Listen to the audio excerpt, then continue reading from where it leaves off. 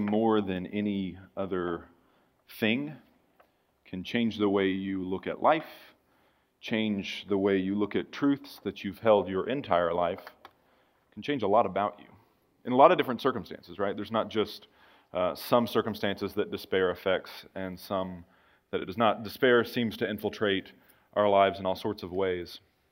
On December 5th of 1872, an old wooden sailing ship called the Dei Gratia came upon another ship on the horizon. It was adrift, and they kind of stayed away for a little bit, making sure that this ship was not a danger. And after observing the ship for a couple of hours, they realized that the ship was adrift, and not only was it adrift, there was no one on board. They approached the ship and realized that it was the Mary Celeste. The Mary Celeste was a ship that had left the same harbor the Dei Gratia had left 8 days earlier. The captain of the Dei Gratia knew the captain of the Mary Celeste. They sent a boat, they climbed on board, and there was no one on board. There were some sails out. Some rigging had been sort of messed up a little bit. Personal belongings were still there. Navigational equipment was still on board. It was almost as if the entire crew and all the passengers had just disappeared. Nobody really knows what happened to the Mary Celeste. Nobody knows what happened to the crew. There are theories. Some people think that there was a mutiny on board and something went horribly wrong with the mutiny.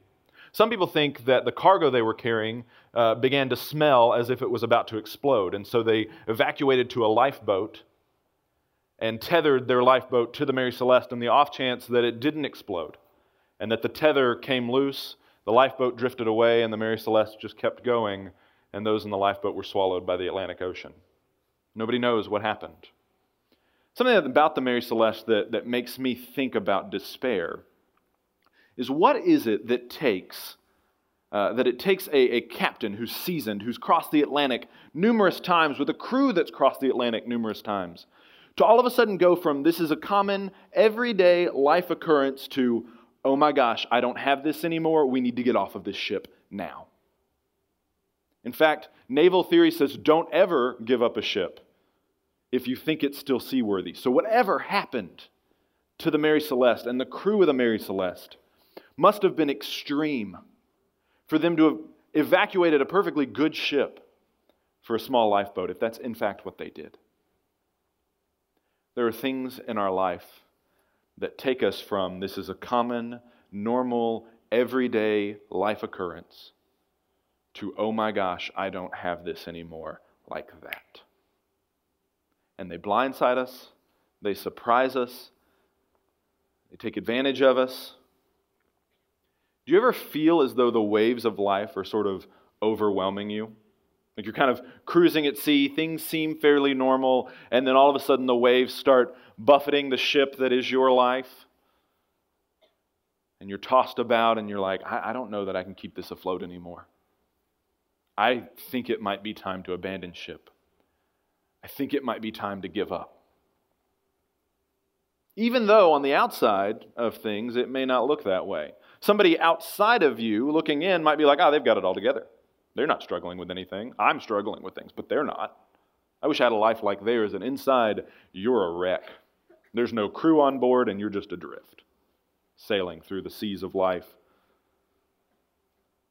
How do you walk with God through seasons of despair? What role does God play in seasons of despair?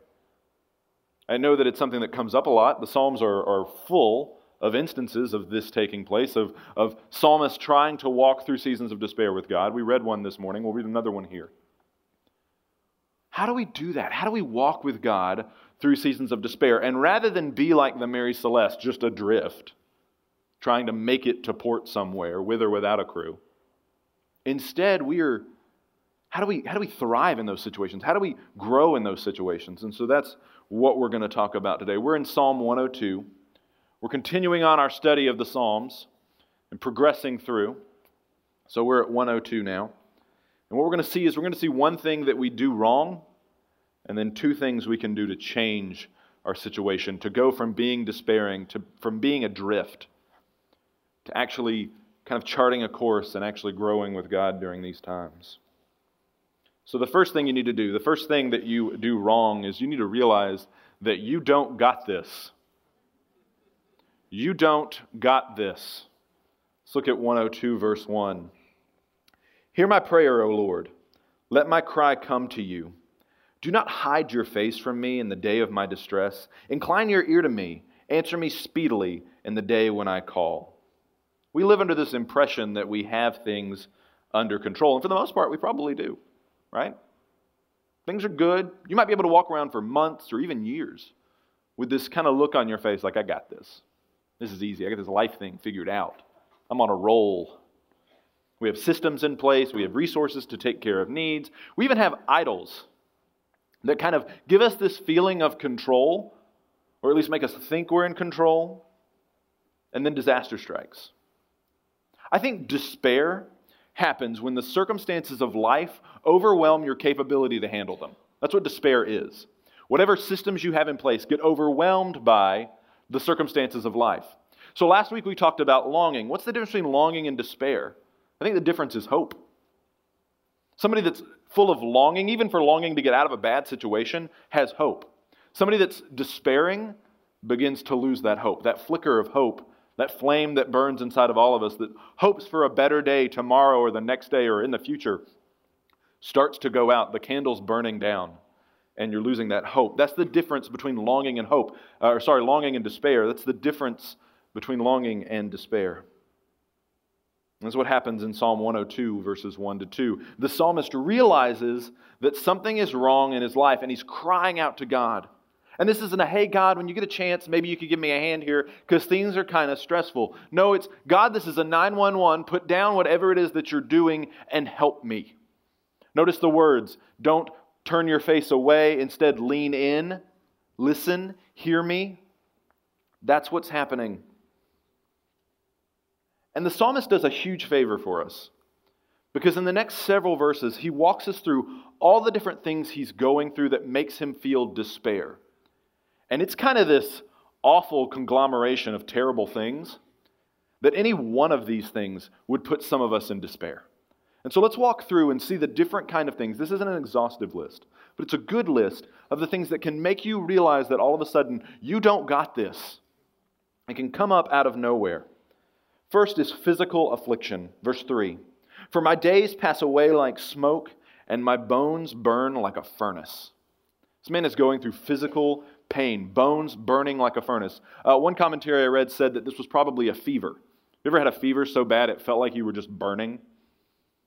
Maybe not. That's probably very serious. You might want to get that looked at. It's a big deal. This man is in physical pain, physical trauma of some kind, and he's hurting. Physical pain can lead us to despair almost like nothing else. It can make you incapable of doing some of the things that you used to do. It can make you incapable of going out. It can make you incapable of sleeping. Physical pain can do all sorts of things to wreck your sort of handle on life, to make you realize that you don't got this. Physical pain can actually literally bring you to your knees before God. And you know what? At some point, all of us will have to deal with that. All of us are going to have to deal with physical pain. Whether it's a debilitating injury that makes it where we used to be able to run and we loved running and now we can't run anymore, to we can't even sit still and sit comfortably. We're constantly having to shift. And some of those might be seasons of pain, and some of those might be the rest of our lives kind of pain. Physical affliction can make us realize we don't got this and make us despair. Also, psychological and emotional pain. Verse 4. My heart is struck down like grass and has withered. I forget to eat my bread. We might not say my heart. We might say my mind has been struck down. My mind has been struck down. The psalmist refers to his heart being struck down. His mind is withering. His heart is withering. It's so bad he forgets to eat. Have you ever been so consumed by worry and concern and fear that you couldn't eat? And you forget to eat? It's not even important anymore? Mental illness, emotional pain is something that in some way all of us will face because it's so prevalent in our society. You yourself might not deal with it, but I guarantee you that you know somebody that does, whether they have let you know that or not. Let me give you some statistics. 1 in 5 people struggle with mental illness annually. So there's probably about 20 people on your row, if you're on this side of the room anyway. About 20 people on your row. There's about 5 people on that row, 4 people on that row that struggle with mental illness, statistically speaking. 350 million people suffer with depression. 350 million people. To give you an idea of what that looks like, that's in the whole world. That's not just the United States. But our country has 400 million people in it. So to give an idea of how many people struggle with that, 800,000 people commit suicide annually. They abandon ship. They realize the realization that they don't have things under control is so deep that they give up. If that's where you're at today, there is help. Do not fight that battle on your own.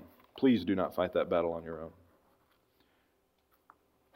21% of women struggle with postpartum depression. Now, while that may be a temporary form of mental illness, it is still a clinical form of depression. 21% of women who have children. 40 million people struggle with anxiety. So if you're a millennial, that's kind of our mental illness of choice. For our parents' generation, I think it was depression. Depression kind of became this thing that it was okay to talk about. During our parents' generation, for my generation, it's become anxiety. I struggle with it. I've seen counseling about it. I actually take medicine for it. Anxiety is very prevalent in our society. Mental illness can overwhelm you like nothing else. And I think one of the things that's overwhelming about mental illness is that it almost feels like you're fighting an invisible person. Like there's not a physical thing to fight. There's not something seemingly real. It's very real, but it doesn't feel real sometimes. And so you feel like you're just fighting this ghost constantly over and over and over again. That's why we have care and recovery here at the church. You don't need to fight those battles on your own. We have groups that meet on Wednesday nights that get together and talk about some of the things that they're facing. You don't have to do that by yourself. It's one of the reasons why we offer that. Also, loneliness and rejection. Verse 5. Because of my loud groaning and my bones cling to my flesh, I'm like a desert owl of the wilderness, like an owl of the waste places. I lie awake, I am like a lonely sparrow on the housetop. He's comparing himself to birds. Psalmist is comparing himself to a desert owl, this bird that's by itself, that's alone. And not only is he alone, he's in a place that nobody really wants to be in the first place. Nobody wants to go out to the desert to hang out with him. And what it seems like, he seems to imply that it's because of the anguish that he's going through has pushed everybody away from him. They're just like, oh my gosh, every time we hang out with this guy, all he does is talk about his problems, and I'm tired of it, and I'm pushing it. It's pushed people away from him. Rejection and loneliness can be devastating. What you receive from other people is rejection and dismissal, it begins to warp how you view God. If nobody else wants me around, God probably doesn't want me around either. If you are single and looking to get married, it can be incredibly despairing. You may look at your life and think, I'm never going to have that complete family that I've always wanted. I feel incredibly lonely, even though you might be surrounded by a whole group of people. If you're married and trying to have children, there can be a sense of loneliness. Our family is incomplete. And it can lead to despair.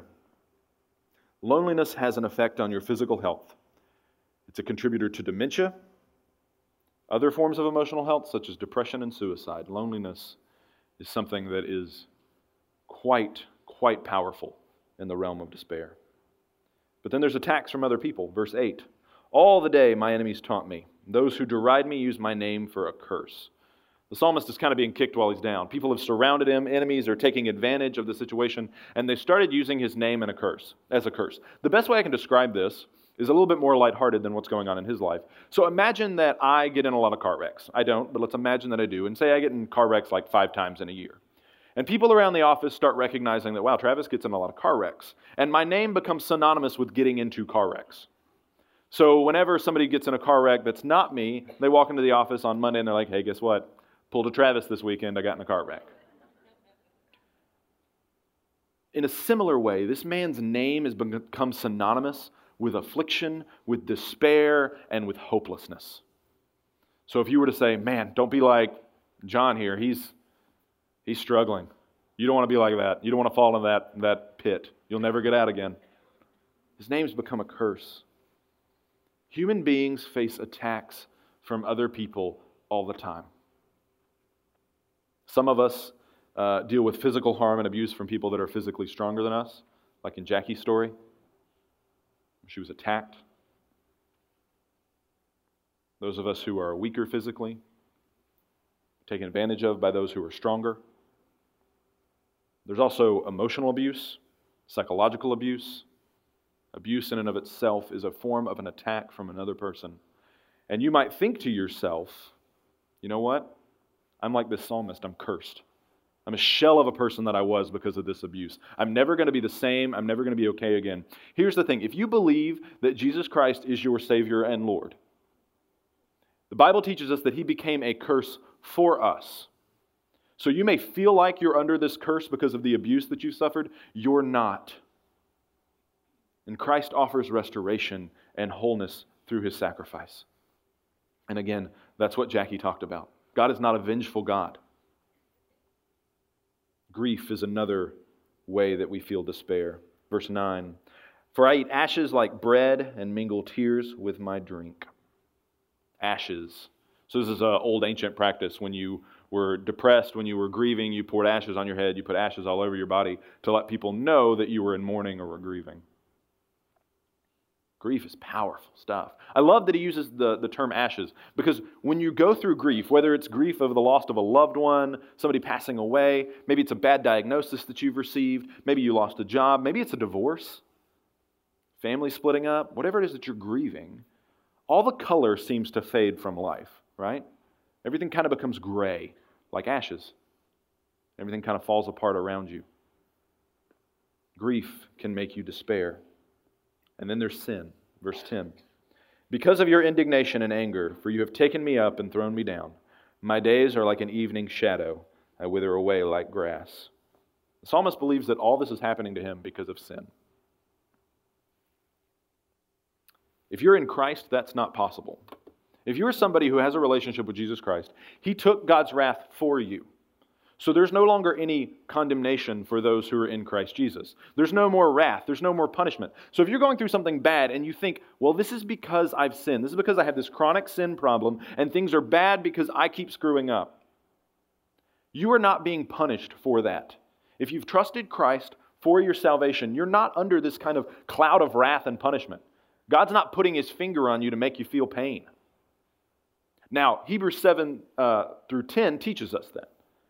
But Hebrews 12 teaches us that God does discipline those that He loves. So while what's happening in your life might be a way that God is trying to guide you and make you more like His Son, that has a positive outcome. God doesn't get His jollies by kicking us while we're down. He's not a cosmic bully. That's not how He works. That's not His character. We have got to start trusting God's character and who He says that He is. Because with all this stuff that's arrayed against you, all these minefields that you can go through and blow up, physical pain, emotional pain, grief, sin, affliction, all these things, we can't handle this on our own. We don't got this. We need to trust that God instead gets it. God gets it. Verse 12. "But you, O Lord, are enthroned forever. You are remembered throughout all generations." This is a sharp change. If you're not careful, you'll get whiplash from it. He goes from complete despair to talking about God. He goes from talking about how a shell of a man he is, how vulnerable he is, how worthless he is, how wasting he is, to a powerful, unassailable, majestic God like that in one verse. The change is incredibly important because he makes it clear that unless we trust in the Lord, we truly do have reasons to despair.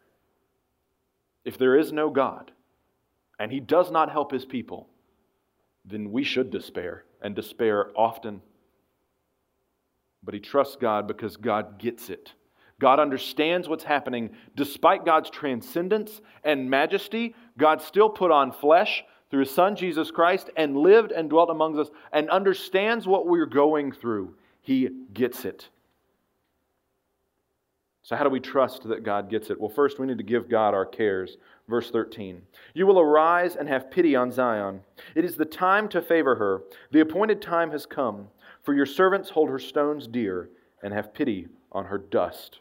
The psalmist calls out to God about Zion. It's the place where he lives. It's the place where God's supposed to dwell. He wants Zion to be powerful and strong. He cares about it because he lives there. God cares about the things that you care about. A transcendent, majestic God cares about the things you care about. Why? Because he cares about you. 1 Peter 5:7. Cast all your anxiety on him. Why? Because he cares for you. So whatever you're worried about, whatever it is occupies your thoughts constantly, you can't let it go. I'm so scared about this. I'm so worried about this. I'm so despairing about this. I'm losing hope about this. Cast that on God. Why? Because he cares for you. God cares about the things that you care about. He cares about other things too, and he wants you to get to start caring about those things. But let's start with caring about the things that you care about. Also pray with expectation, verse 15. Nations will fear the name of the Lord, and all the kings of the earth will fear your glory. For the Lord builds up Zion. He appears in his glory. He regards the prayer of the destitute and does not despise their prayer. The psalmist talks about what's going to happen when God answers his prayer. This is how I know that you're going to answer my prayer, God. These things are going to happen, and I expect them to happen. He's praying with despair, but he's praying with hope. That flicker of a flame is coming back to life. It's getting stronger because he's praying with expectation. We have got to pray with expectation as well and not get tired of it. So many of our prayers are devoid of hope and expectation. So many of our prayers are just rote, and we kind of go through the motions, but we don't expect God to actually change anything or do anything in the midst of it. We just offer him up as a sort of salutary, Lord, please take care of this illness. I mean, I really know Dr. So-and-so is going to take care of it, but I need to pray about it because that's what I'm taught to do in church. Pray with hope and expectation. And notice it says that God hears the prayers of the desperate. So you who are desperate, God hears your prayers. And for those of us that aren't, we need to be aware that the prayers of the desperate are heard by God. Therefore, we should probably hear the needs of the desperate as well. If God has time for it, so should we. Verse 18, we need to look for how God rescues other people. It's another way we can trust that God gets it. Let this be recorded for a generation to come, so that a people yet to be created may praise the Lord, that he looked down from his holy height. From the heaven the Lord looked at the earth, to hear the groans of the prisoners, to set free those who were doomed to die, that they may declare in Zion the name of the Lord, and in Jerusalem his praise, when peoples gather together in kingdoms to worship the Lord. When things are really, really bad, when things are desperate, we tend to focus on ourselves, right? We can't get our mind off of our own problems and our own concerns. But what really happens is that we ignore the plights of other people, we ignore the successes that other people are having. But the psalmist points us to do things differently. He looks forward to how generations in the future will worship. He looks forward to prisoners being set free and worshiping freely. He looks forward to when all people of all walks of life will get together and worship. Look at how God has delivered other people. Look at your own situation and look how God has delivered other people in those situations and draw hope from that. Draw strength in that and recognize that they're no different than you. They too struggled and went through times of despair. And maybe not just look at their situation, but maybe look at people who are going through similar situations as you and decide to help them out of their despair.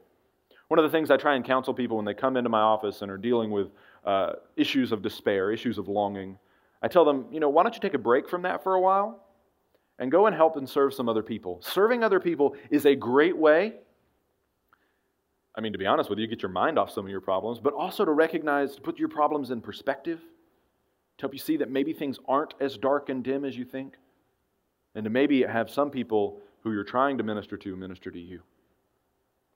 So that's great, Travis. It's what we do. That's how we trust in God. But what happens when we don't feel like we can trust God? We need to start trusting God's plan. We need to get God's plan. Verse 102:23. He has broken my strength in mid-course. He has shortened my days. O my God, I say, take me not away in the midst of my days, you whose years endure throughout all generations. God is in charge of all of our time here on earth. All of it. You're not going to die early. Some of you are like, we're all deathly afraid of dying early. We're also afraid of dying later. I don't get that. We're afraid of dying. You're not going to die early. You're not going to die late. You're going to die right on time. And the Lord is in charge of your days. And the psalmist recognizes this. He says, God, you're the one that has shortened my days. So whatever illness he's going through, God's the cause of it. That's what he's saying. Whatever emotional pain he's going through, he's pointing back to God. Now, God may have allowed it to happen. I'm not saying God is the author of evil. He's not. But God does allow things to happen. And it is designed for a purpose and for a reason. There is a plan. But God also is the one who can lengthen his days. And so the psalmist, I don't want to say he's hedging his bets, but says, hey, God, if it's in your power, if it's in your will, lengthen my days. Don't let these days end shortly. Hezekiah in 2 Kings does the same thing. Prophet Isaiah comes to him and says, Hezekiah, God says you need to get your affairs in order, you're going to die. Turns around and walks out. Hezekiah gets bitter, upset, turns his face to the wall and starts praying, God, let this pass from me. Before Isaiah even leaves the palace, God says, turn around, I got another message for you, Isaiah. He goes back to Hezekiah and he says, God says that you're going to live for another 15 years.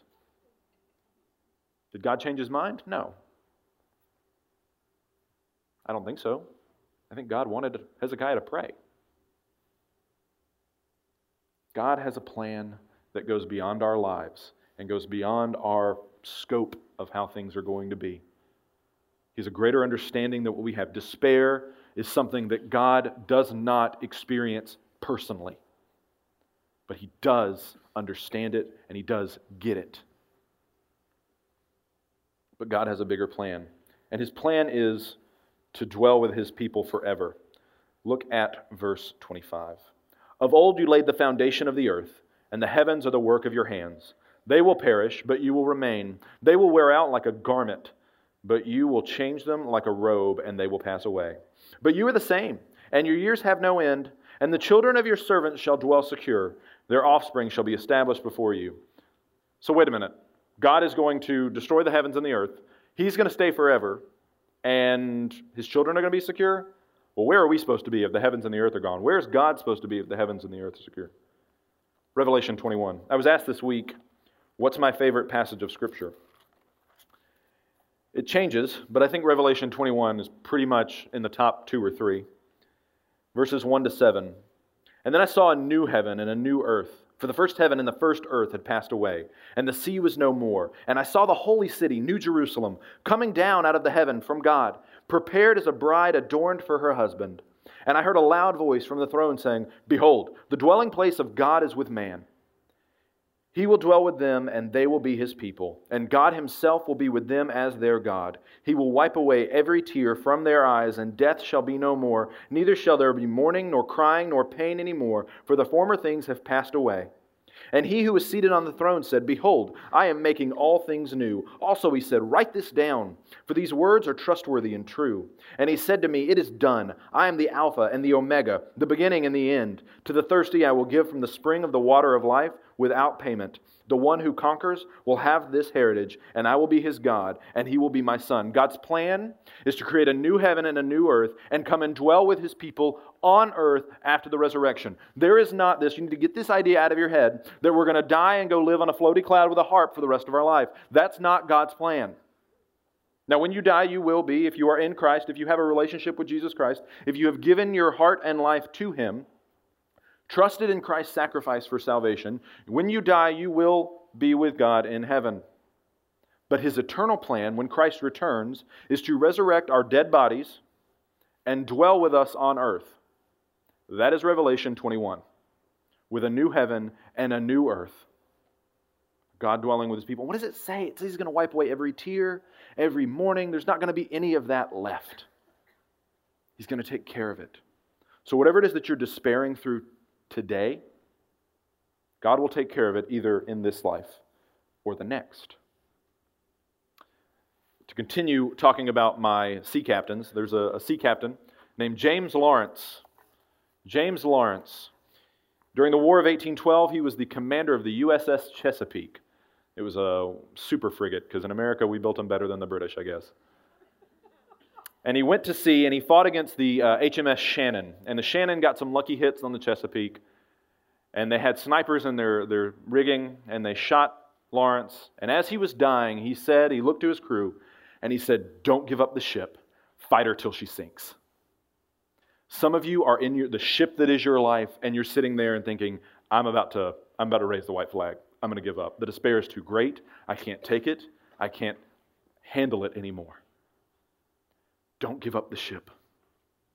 Fight her till she sinks. Stay in the fight. Stay in the battle. No, you don't got this. You very much do not have this. But trust a God who does and get His plan. His plan is to grow you more and more in the image of His Son. And whatever it is that you're going through, the more and more you turn it over to Him, the more and more you will grow in the image of His Son. And when you either get through what it is that's making you despair, or when you die, you will be more and more like Jesus. And that despair won't be here anymore. That'll pass away, but you will endure. If you put your hope and your faith and your trust in Jesus Christ as the Son of God, don't give up the ship.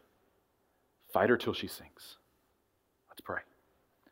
Father God, you are gracious to us. And I know that because I've walked through seasons of despair. And I've seen your goodness on the other side of it. I confess that in those times I was not the most faithful. I didn't look to you as I should have and could have. And so God, I pray for each person in this room, those who are fighting with despair, Lord God, I pray that you would restore their hope, that flame that flickers would burn brighter than ever before, that you would instill in them hope, return to them the joy of their salvation. Lord God, for those of us that aren't going through despair right now, that the seas are calm and smooth, God, I pray that we would look around, look for vessels that are in trouble and come up alongside and help, and that we would rejoice in the calm seas you've blessed us with. And for those of us, Lord, who are just adrift because we don't know you, God, I ask that you would break into our lives, help us to see you, and that we may put our trust and hope and faith in Jesus Christ our Lord. And it's in His name we pray. Amen. Thank you for taking time to watch this sermon. If you would like more information about our church or following Jesus, please go to our website, pcbc.org, or contact our church offices. We hope to see you next week at church.